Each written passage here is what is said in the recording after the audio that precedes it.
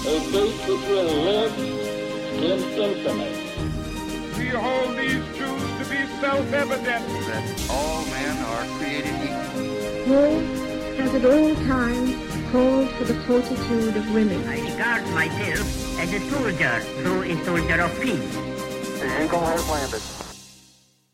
Welcome to the Today in History podcast, where you learn about an event that occurred today, January 7th, from history. Today's episode is titled, Marian Anderson Becomes First African American to Perform at the Met Opera. On the evening of January 7, 1955, the curtain at the Metropolitan Opera in New York rises to reveal Marian Anderson, the first African American to perform with the Met. By then, Anderson was in the twilight of a career that was equal parts acclaimed and hamstrung by racism. First noticed by an aunt, who convinced her to join a church choir and helped her put on her first professional shows, Anderson spent her early career in the eastern United States. She was successful but consistently thwarted from mainstream stardom by racism and segregation, and she eventually decided to continue her career in Europe. She became a sensation there, particularly in Scandinavia, and major figures such as composer Jean Sibelius and conductor Arturo Toscanini praised her as a singular vocal talent. Upon returning to the United States, Anderson performed regularly, but continued to be denied bookings, hotel rooms, and other basic opportunities that were afforded to whites.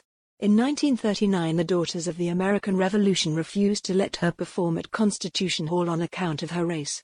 A group of supporters that included President Franklin D. Roosevelt and his wife, Eleanor, who resigned from the DAR in protest, helped her instead put on a concert at the Lincoln Memorial.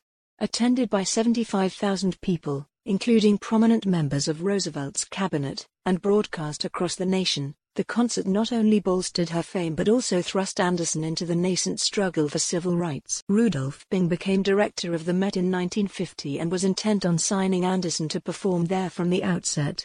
Though she had been courted by companies foreign and domestic, Anderson had shied away from opera in the past, feeling her voice was not right for it and deterred by the lack of roles for black singers. When Bing finally convinced her to sign with him, he did not tell the board of the Met until after the fact. He cast Anderson as Ulrica in Verdi's Un Ballo en Mascara. The role, a witch-like figure often portrayed by white women wearing dark makeup, was not the lead, and it was freighted with racial stereotypes connecting primitive and backwards traditions with people of color. Nonetheless, her debut at the Met was a major moment in the history of integration of the arts, and the New York Times reported that Anderson's performance left many audience members in tears. The Met made Anderson a permanent member, although Un Ballo en Mascara was her only appearance with the company. She would go on to perform at the inaugurations of Presidents Dwight D. Eisenhower and John F. Kennedy.